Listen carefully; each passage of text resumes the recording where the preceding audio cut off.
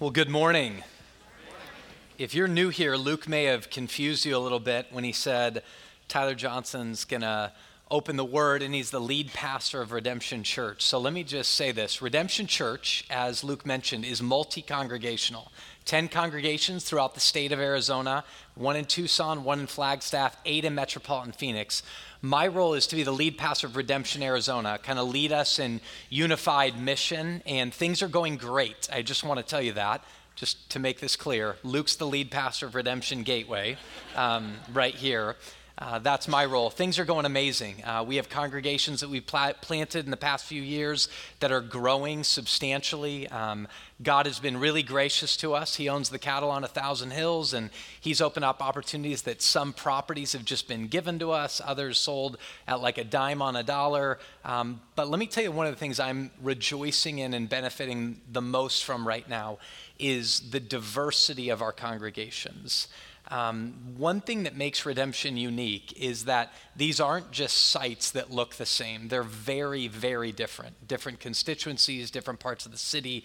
And when we come together, which is every week in a preaching collective, every month as our leadership, we shape each other because of difference.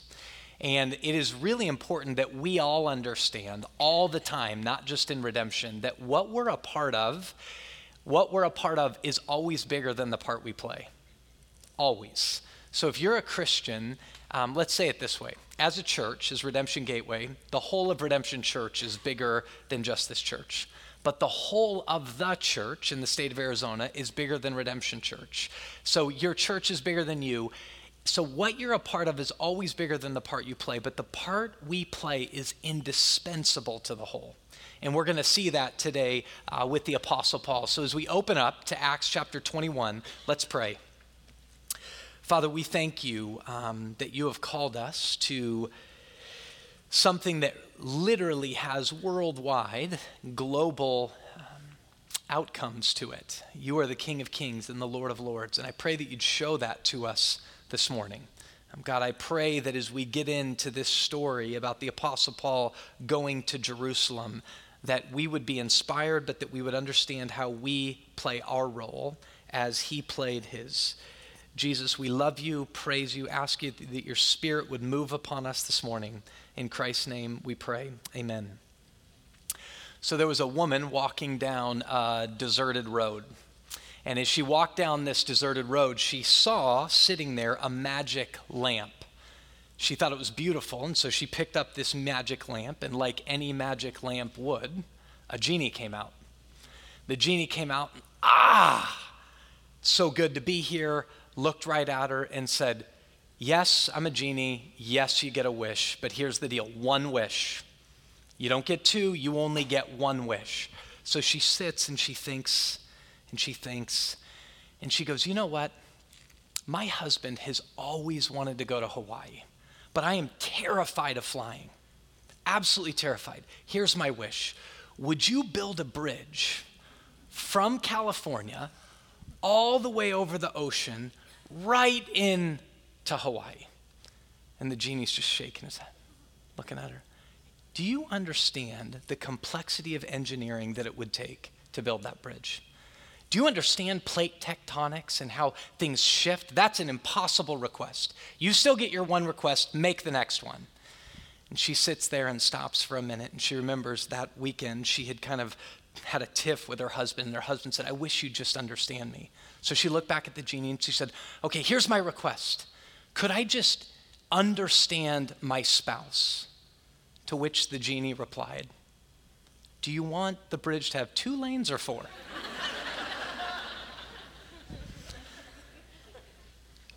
Now here's the reality. Life is interpersonally challenging and it's very emotionally complex. The passage that we see today has tension in relationships. People believing that what Paul wants to do, he shouldn't do. Problems and how to figure that out. And it's much like our world. It's a very specific situation. But if we just stop for a minute and think about the context of the world that we live in, the reality is it's hard. Things are interpersonally, meaning relationally challenging. They are emotionally complex. Marriages, Parenting is. Family is. Immediate family and extended family. Church life is interpersonally challenging and emotionally complex. How men and women relate together in the wider world is interpersonally challenging and emotionally complex. Race relations. Right? You can't open up the news and not see that race relations, which are interpersonal, are really complex. Global affairs. Seems like we're on the brink of war all the time. How the rich relate to the middle class, and the middle class to the poor, and the poor to the rich. It's complex. It is very, very challenging. The reality is this: life is hard, but love is harder. Life is hard. Can I get an amen? But carrying out this task that Jesus says is central to being a Christian, a Christ follower, that the greatest commandment he ever gave is to love God with all your everything and love your neighbor as yourself. Life's hard, but love is even harder than life. Here's the context of this passage. Paul's been moving from city to city, proclaiming the gospel. Proclaiming this gospel is no easy task. Proclaiming this gospel of love, pushing into this reality in which we are calling people to follow Jesus, who said, love God with all your everything and love your neighbor as yourself. Paul displays that a living for the gospel shows this, that the gospel is barrier breaking. The gospel is barrier breaking. It's bridge building work that is only actualized through costly love. Paul is passionate about this gospel that's barrier breaking, bridge building work that is actualized by costly love. He says, where we were last week in Acts 20, verses 22 through 24, he says this, "And now behold, I am going to Jerusalem, constrained by the Spirit." Let me just start by saying this. If you heard that passage read, there's a really odd thing in this passage today. Because Paul says he's going to Jerusalem, constrained and led by the Holy Spirit. But there are disciples in this city he comes into, in the passage that we're in, that actually say through the Spirit, don't go to Jerusalem. We'll seek at the best of our possible ability to resolve this tension.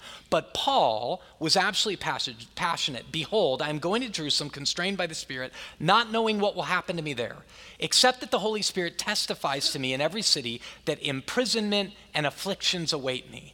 But I do not account my life of any value, nor as precious to myself, if only I may finish my course in the ministry that I received from the Lord Jesus, to testify to the gospel of the grace of God." Now stop there for a minute.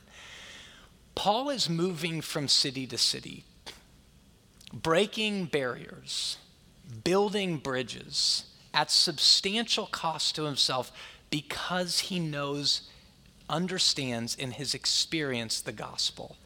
But the gospel Paul is preaching, the gospel that's motivating Paul, has to do with all of life.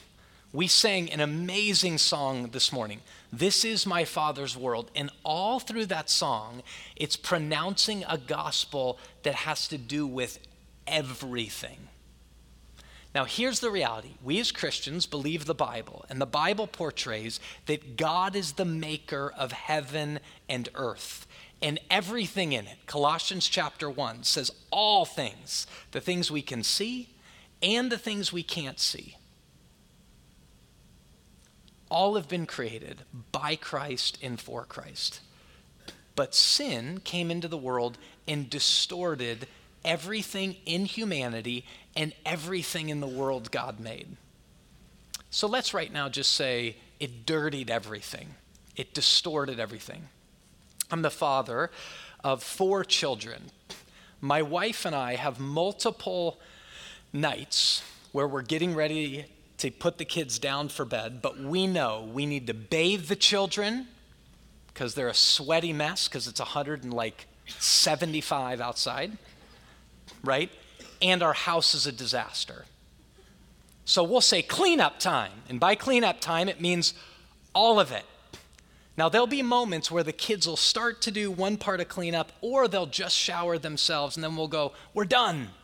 And we go, we're not done, right? Like, that room's clean, but you're a mess. You got to shower. Or you've showered, but that room's a mess.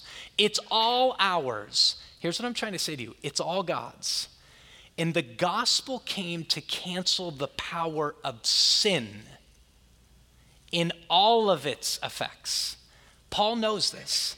Paul says it has vertical realities to it, that people would be reconciled and restored to the God whom they were made by and for. It has horizontal dimensions to it, that this hatred that's in our world would and can be abolished through Jesus.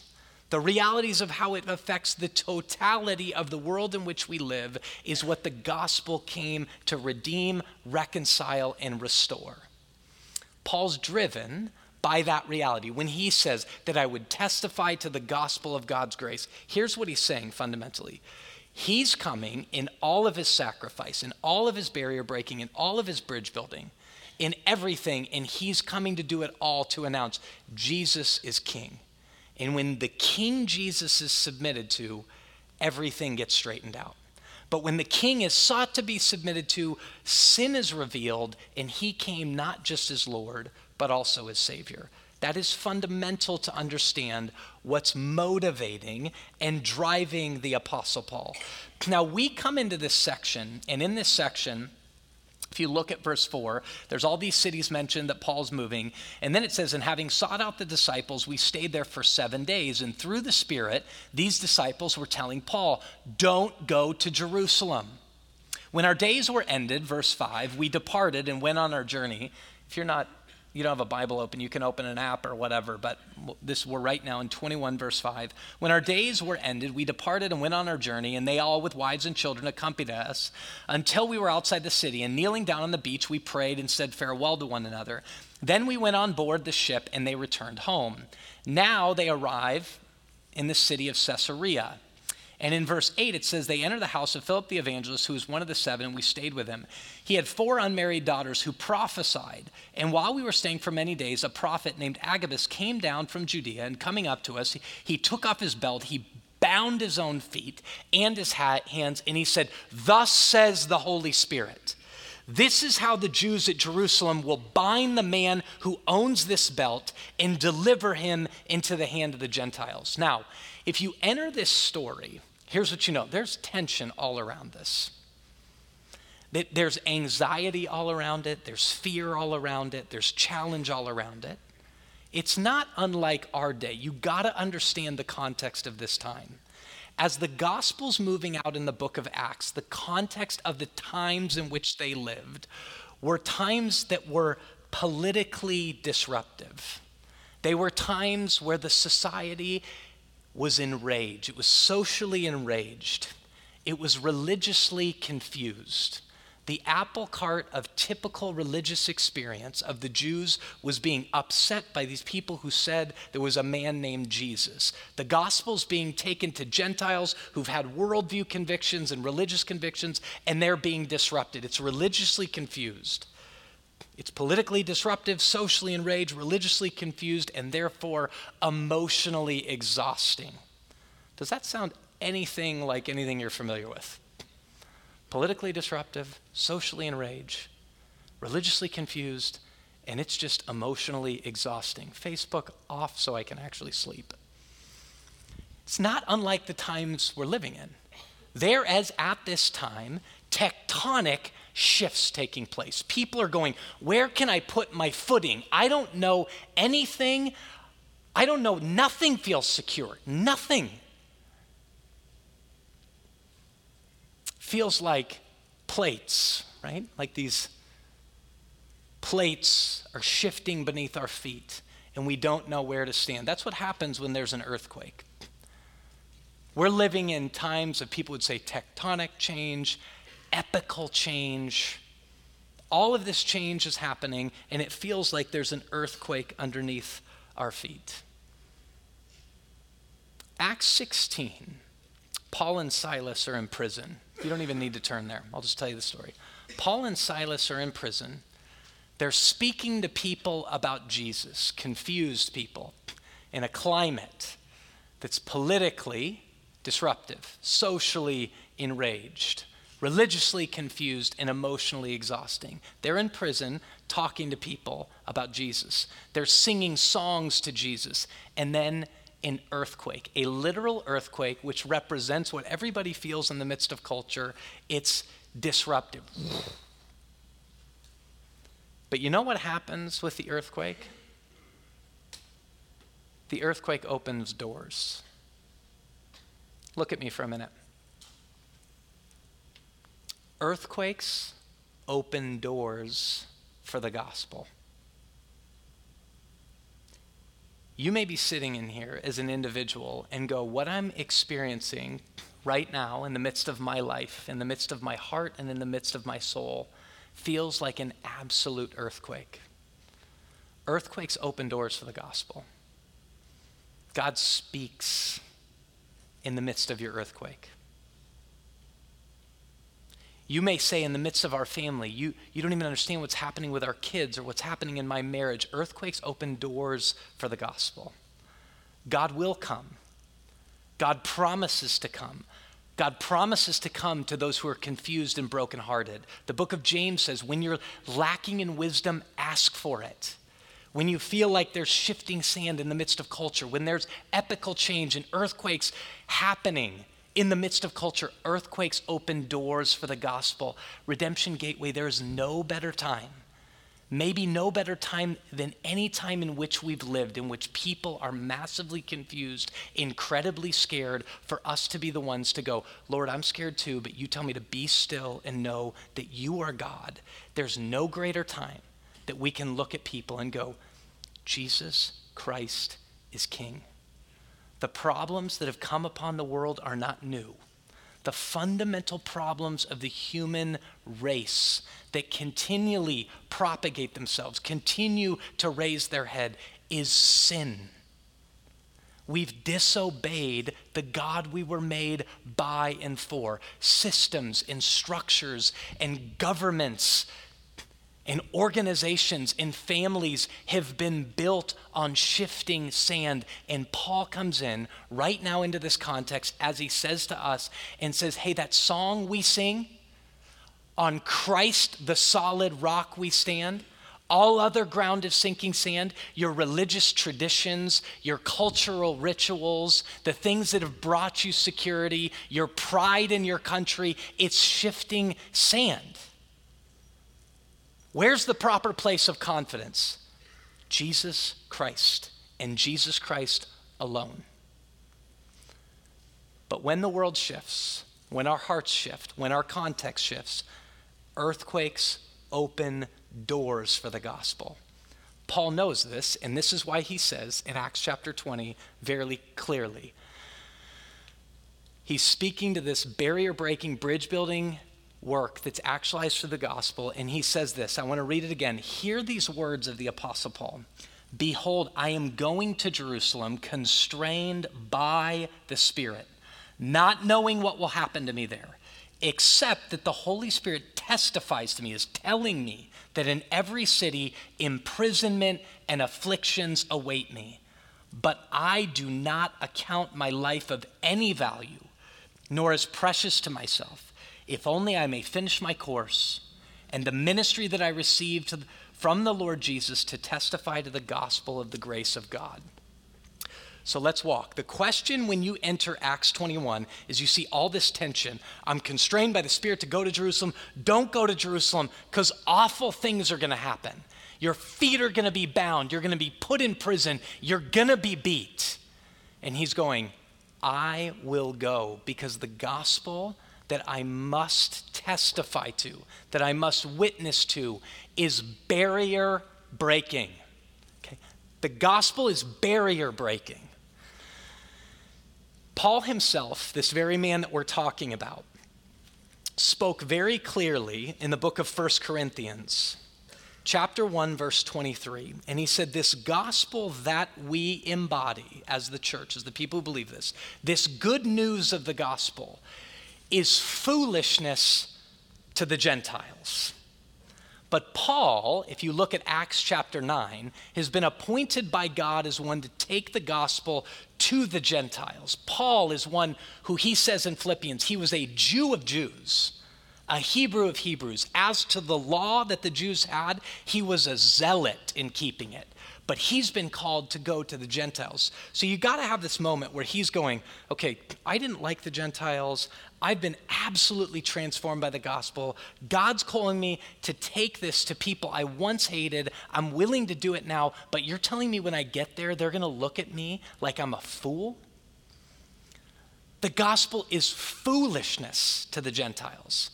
This is utter stupidity. God came in the flesh and dies on a cross for the sin of humanity. And then he raises from the dead and ascends into heaven and sends his spirit. Utter nonsense. And yet God says, break the barrier.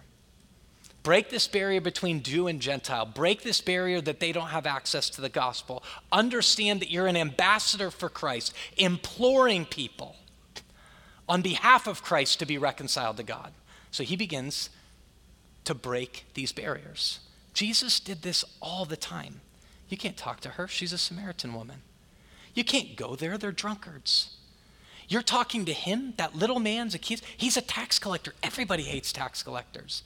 And Jesus continued to do it. Hey, Zacchaeus, I'm going to your house today. Hey, woman, do you have some water for me? Consistently, he's breaking barriers.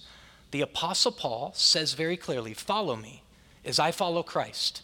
As I follow Christ in this barrier breaking gospel ministry, follow me. Now, the gospel is beginning to go to the Gentiles. And Paul is compelled to go to Jerusalem, where the Jews are, where the Jewish Christian church is. Paul was a Jew, but as he went and took the gospel to the Gentiles, this passage in 1 Corinthians says that the gospel is foolishness to the Gentiles and a stumbling block to the Jews.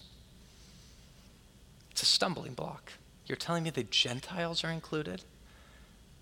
Jesus is a stumbling block. And the fact that this gospel goes to all nations and isn't just about them is a stumbling block to them. So a barrier's now been erected to the Jews, and Paul goes, I'm going there. But it even goes deeper for Paul, because Paul is a Jew. Paul has an incredible heart for his people.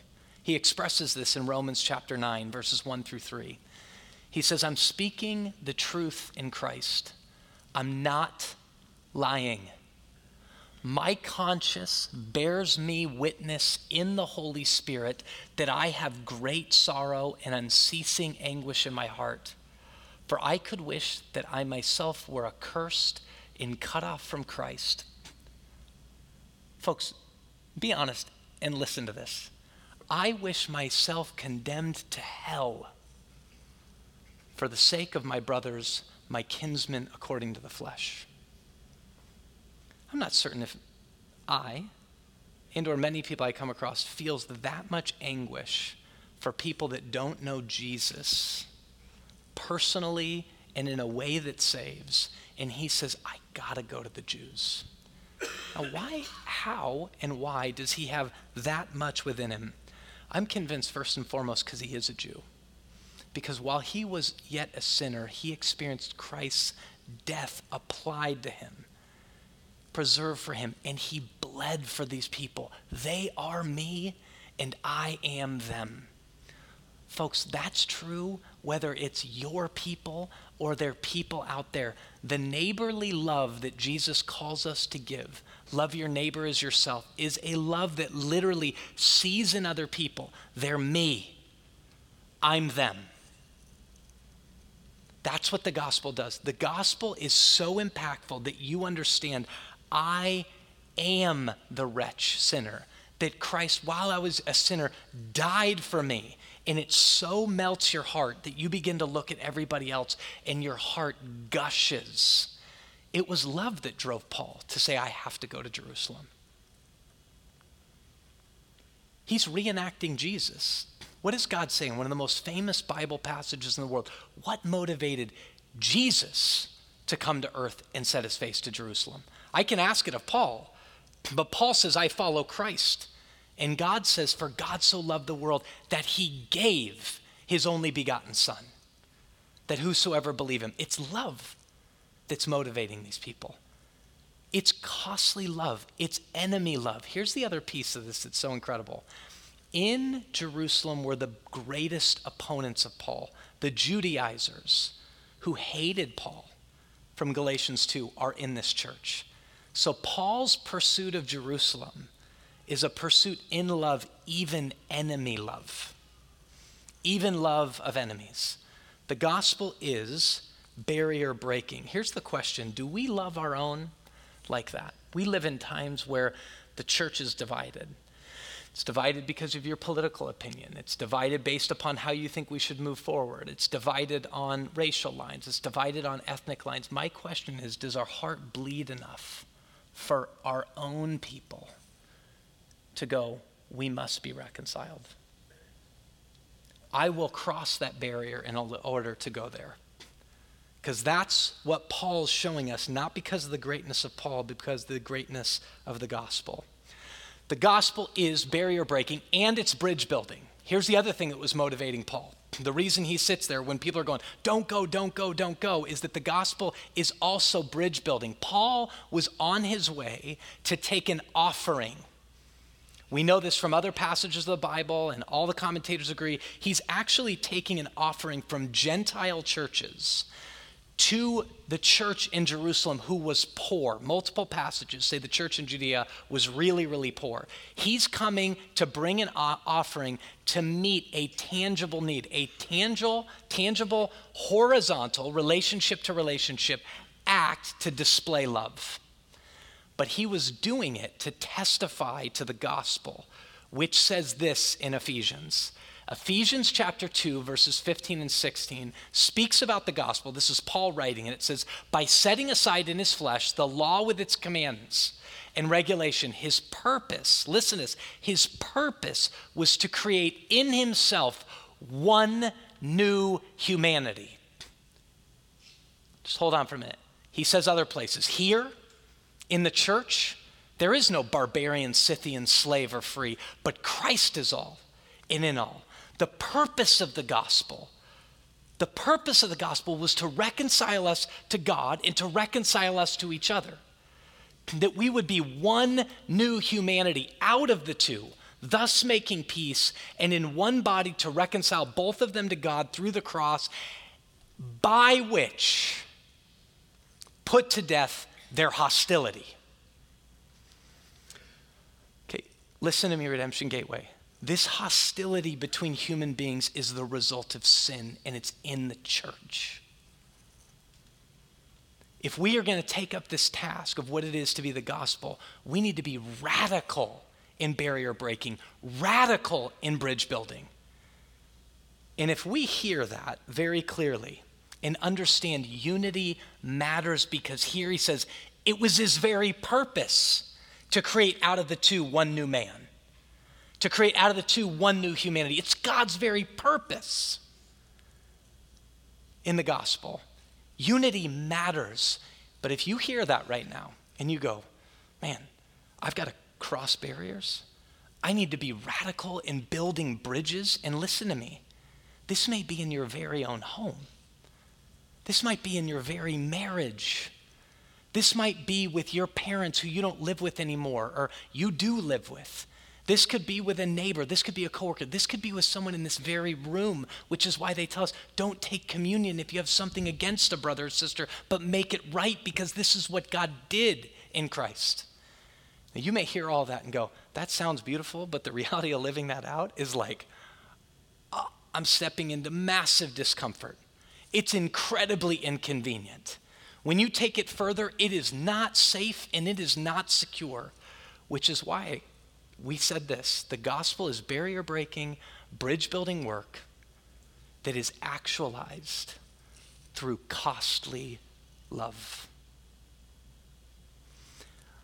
I'm convinced this whole scene in Acts chapter 21, this whole scene, him moving, saying, I gotta go to Jerusalem. It's motivated in love. It's driven by the gospel. It's passionate about unity. But you go, gosh, there's this whole moment where people are hearing the Spirit differently. I am utterly convinced in this. I don't think the Spirit's confused. I think the Spirit did constrain Paul to go to Jerusalem. And in a weird way, I even think that the Spirit was saying to these people, hey, tell him to be careful about going, maybe even not go, because it's going to be bad. In order to make this point,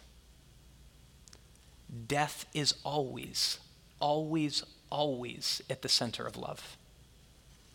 You can't love in simple forms or in grand forms without dying to yourself.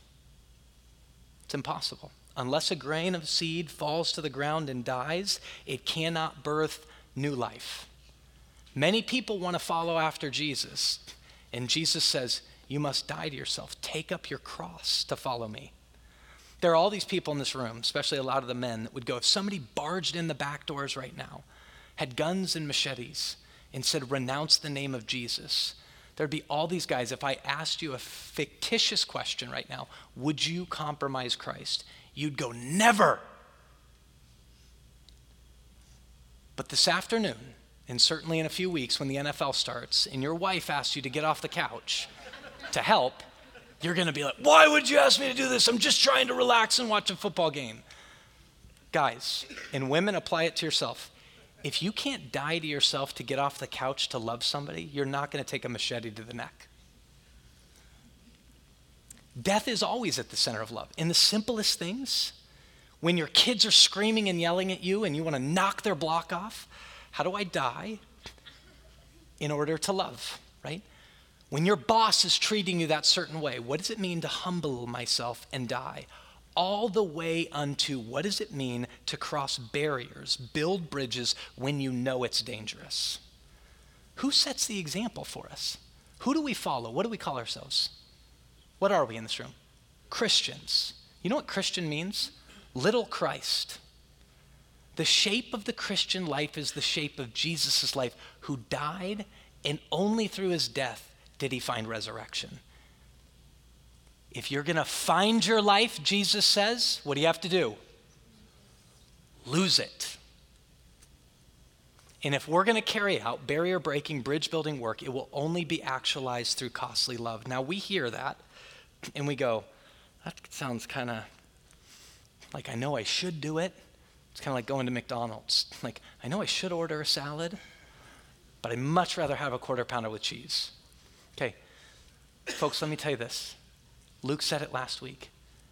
God tells us, remember the words of the Lord Jesus, it's more blessed to give than it is to receive.